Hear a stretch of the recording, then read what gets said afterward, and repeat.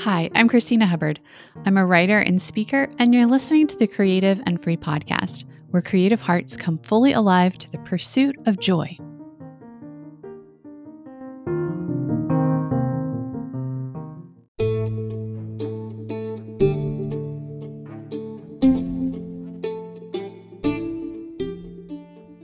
This is episode 32.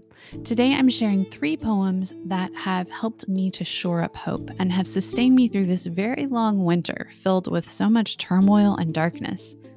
Personally, I haven't been able to sustain a regular schedule very well. I found myself exhausted, and well, wouldn't you say winter is tough enough without COVID and mobs descending on the US Capitol? So, all that to say, my writing and podcasting have suffered in regularity. But the beauty of it is, I've been able to turn to an old friend, poetry. Poetry is a place I turn to when I'm distressed or I need a real rest. I guess you could say it's my love language. In college, I used to read poetry to my boyfriend over the phone late at night. He tried to act interested, but most of the time he admittedly set the phone down or dozed off. He turned out to be my husband, and I quickly learned not to read him poetry after 10 p.m. In our distracted, rather frantic society, we tend to set poetry on hold, put it to the side, doze off in the middle of it, or just plain ignore it because maybe we don't understand it. And who's really got time for poetry? And who's got the capacity to understand all those fancy words? Well, I'd love to make the case that it's something that we can make time for because poetry can give us bandwidth and that present living, that sense of being in the here and now we all want so much. I find that poetry does many things for me. It has served me well throughout my life. I think I first connected with it when I was a child and I found poems that were putting words to sound.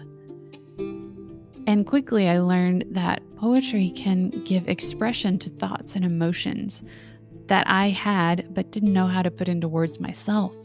But someone else was there throwing out an image or a scene or just a line that captured what I was thinking and feeling, something buried deep within me that just wanted to be expressed.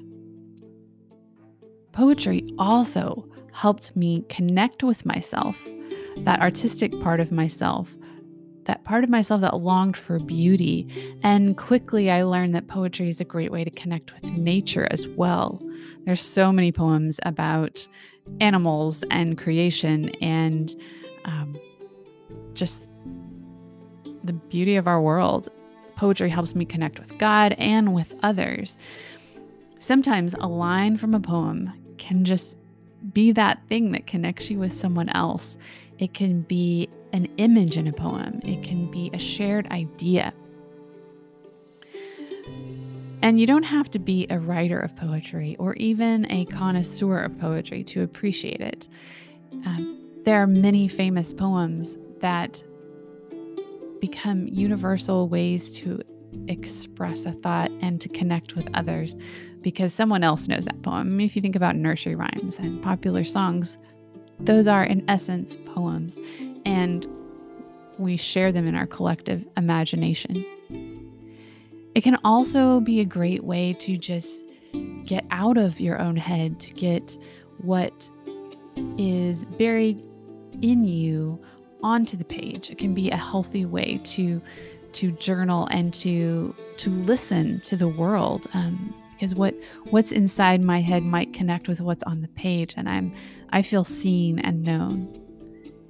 Poetry is also a great way to expose yourself to new images and new perspectives, a new way of thinking. One of my favorite things about poetry is the turn that you find in so many great poems when it surprises you and you're like, wow, I just never thought of it that way.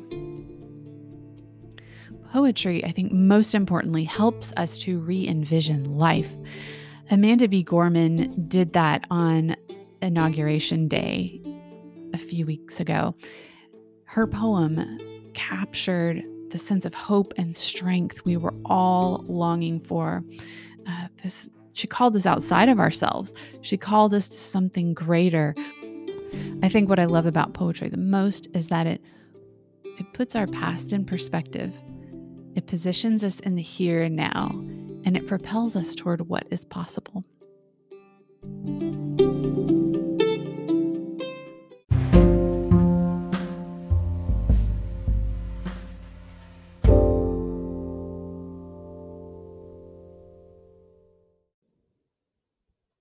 The first poem I want to share with you is by Derek Mahone from Selected Poems.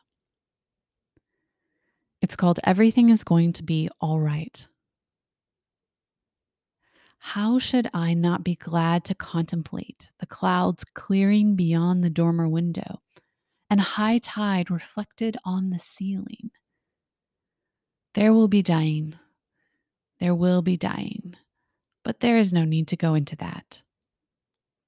The poems flow from the hand unbidden, and the hidden source is the watchful heart.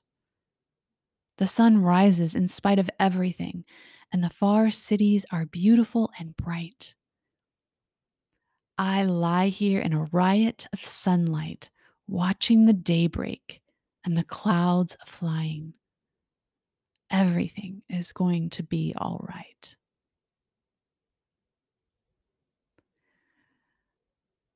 I heard this poem, I think, for the first time in December, and it made me think of the light that often comes in the wintertime through the windows. I know in my own house, in the living room in the afternoon, the sun comes through the slats just perfectly. And if you're lying on the couch, you can get a nice sun bath in the middle of winter.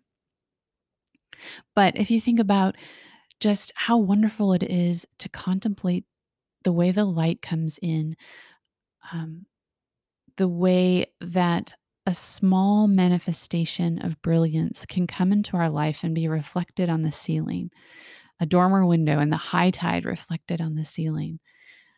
Um, like we need that in winter. We need those small little incarnational moments when beauty hits us, even when we're stuck inside.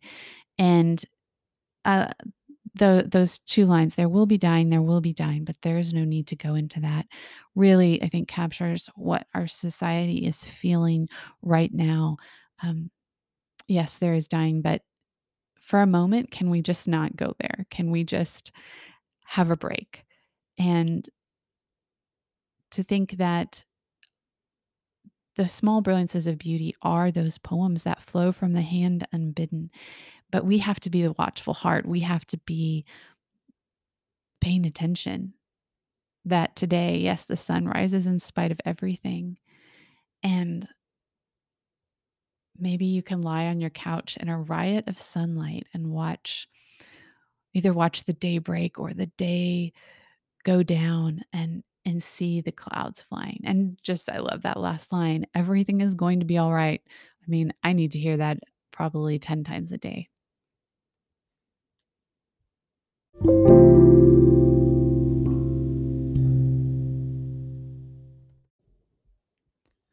This next poem is called Thanks by W.S. Merwin. Listen, with the night falling, we are saying thank you. We are stopping on the bridges to bow from the railings. We are running out of the glass rooms with our mouths full of food to look at the sky and say thank you. We're standing by the water, thinking it, standing by the windows, looking out in our directions. Back from a series of hospitals, back from a mugging. After funerals, we are saying thank you. After the news of the dead, whether or not we knew them, we are saying thank you. Over telephones, we are saying thank you. In doorways and in the backs of cars and in elevators, remembering wars and the police at the door and the beatings on stairs, we are saying thank you. In the banks, we are saying thank you. In the faces of the officials and the rich and of all who will never change, we go on saying thank you, thank you. With the animals dying around us, taking our feelings, we are saying thank you. With the forest falling faster than the minutes of our lives, we are saying thank you. With the words going out like cells of a brain, with the cities growing over us, we are saying thank you faster and faster. With nobody listening, we are saying thank you. Thank you, we are saying and waving, dark though it is. This poem, I think, speaks for itself on so many levels. I was really struck by this because right at New Year and after all the excitement of Christmas fell off and we're just left with midwinter, with January, with okay, what's next? I don't know about where you live, but it gets very gray here in Kansas in January. And it just felt like event after world event after tragedy was happening. And I found that in spite of all that, in spite of all the bad that was happening and the way the world seemed to be escalating and the fact that every day we're faced with these terrible things, this poem does not deny any of that. In fact, it names them all. But in spite of that, thank you. That practice of gratitude, that practice of saying thank you changes everything. It can change how we see the moment. It can tune us into the fact that we're alive and that sometimes is enough. That even when we're faced with the terrible thing or the terrible person or um, the speed of our world, that still we can say thank you. And we have to keep saying it. We have to say it in the face of war, in the face of our everyday, going to the bank, in the faces of officials, in the faces of the rich, and the forests falling around us, and all of these things, the cities growing over us, even when the world feels like it's taking us over, that practice of saying thank you, it changes us. And from that point, we can change how we interact with the world. We can change, I can change myself, and sometimes that is enough. And I think it's so important to do in the moment, in the small moments, because that's what our lives are made of.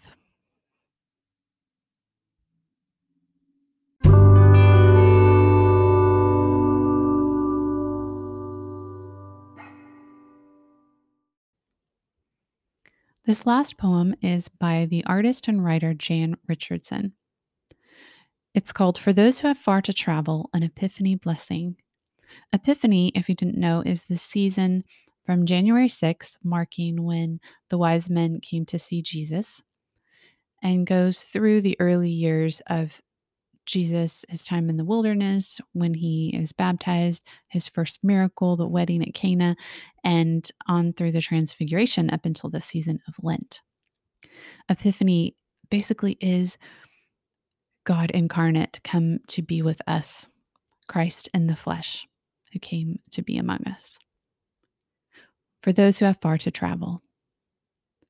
If you could see the journey whole, you might never undertake it, might never dare the first step that propels you from the place you have known toward the place you know not.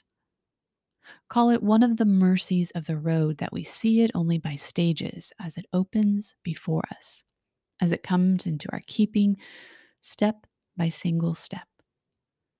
There is nothing for it but to go, and by our going take the vows the pilgrim takes, to be faithful to the next step, to rely on more than the map, to heed the signposts of intuition and dream, to follow the star that only you will recognize, to keep an open eye for the wonders that attend the path, to press on beyond distractions, beyond fatigue, beyond what would tempt you from the way. There are vows that only you will know, the secret promises for your particular path, and the new ones you will need to make when the road is revealed by turns you could not have foreseen. Keep them, break them, make them again. Each promise becomes part of the path. Each choice creates the road that will take you to the place where at last you will kneel to offer the gift most needed, the gift that only you can give, before turning to go home by another way. This poem captures so much the journey I feel that I am on, of taking step after step, not knowing what the future holds.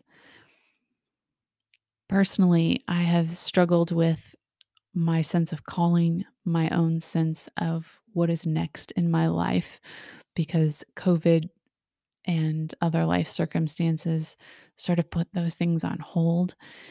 And uncertainty is the hallmark of this time. It is not knowing what the next step is, and if we could see the journey whole, we might never undertake it. We might never take the next step. But it is a mercy in a way that we can only see in stages. We can only see what is before us. If you imagine walking up a mountain, and at times you have to pace yourself, and sometimes all you can do is look at your shoes, the next step, because if you look all the way up, you're going to be overwhelmed by what you see ahead. And really there is nothing for us but to go on and to keep taking the vows that the pilgrim takes, to be faithful. We can't rely on our map because all our maps have been destroyed. We have these signposts like the wise men. We have the gift of God guiding us each day. And for some of us, that looks different. So my circumstances are going to be different from yours, and I can only see what my star is, the star that God has given me.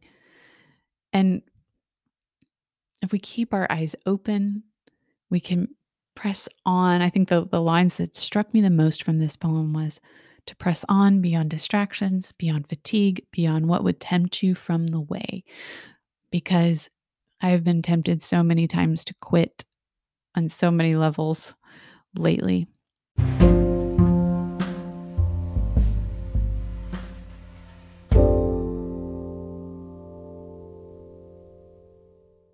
And that line, there are vows that only you will know, the secret promises for your particular path, and the new ones you will need to make.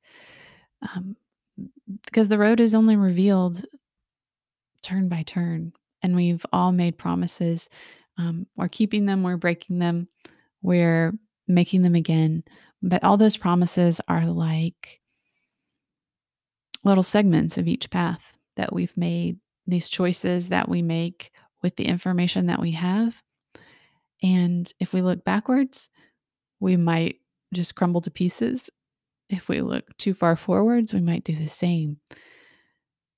But really, all of these choices that we've all had to make, and I know for me, the small things that I'm doing, they really do matter. They add up to the journey.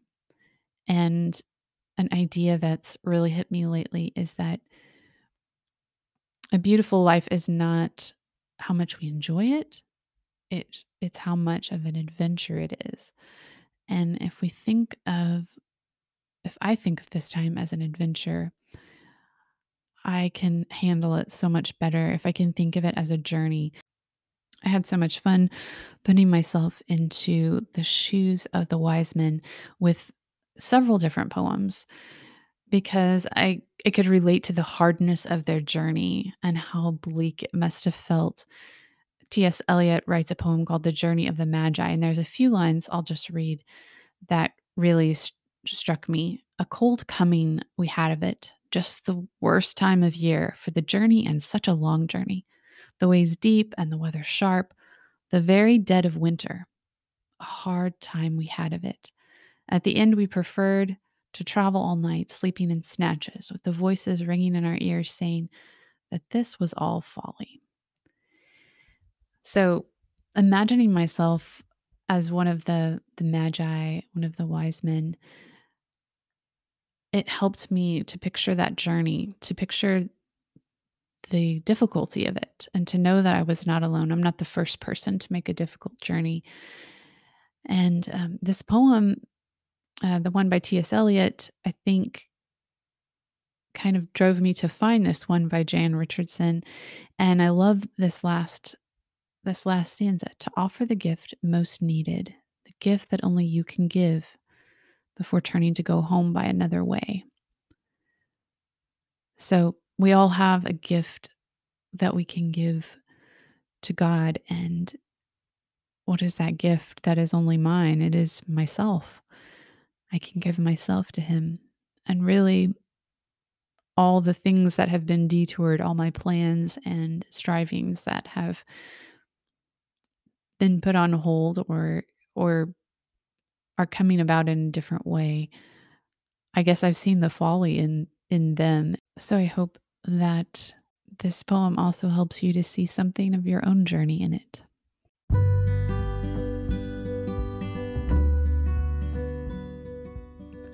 Thank you so much for tuning in today. I hope these poems spoke to you in some way that, yes, everything is going to be all right.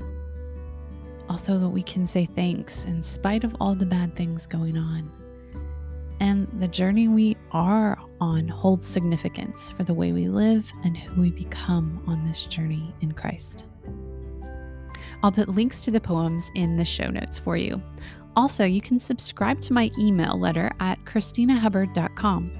In it, I share personal stories, podcast episode news, poetry, and links to helpful things I find on the internet that have to do with art and faith. And when you subscribe, you'll get a free meditation as my gift to you for being a part of this community. Until next time, remember, you don't have to know the way you are going. You know the maker of the way, and He has given you this day filled with people to love, a purpose to use your passion, and a voice for His glory.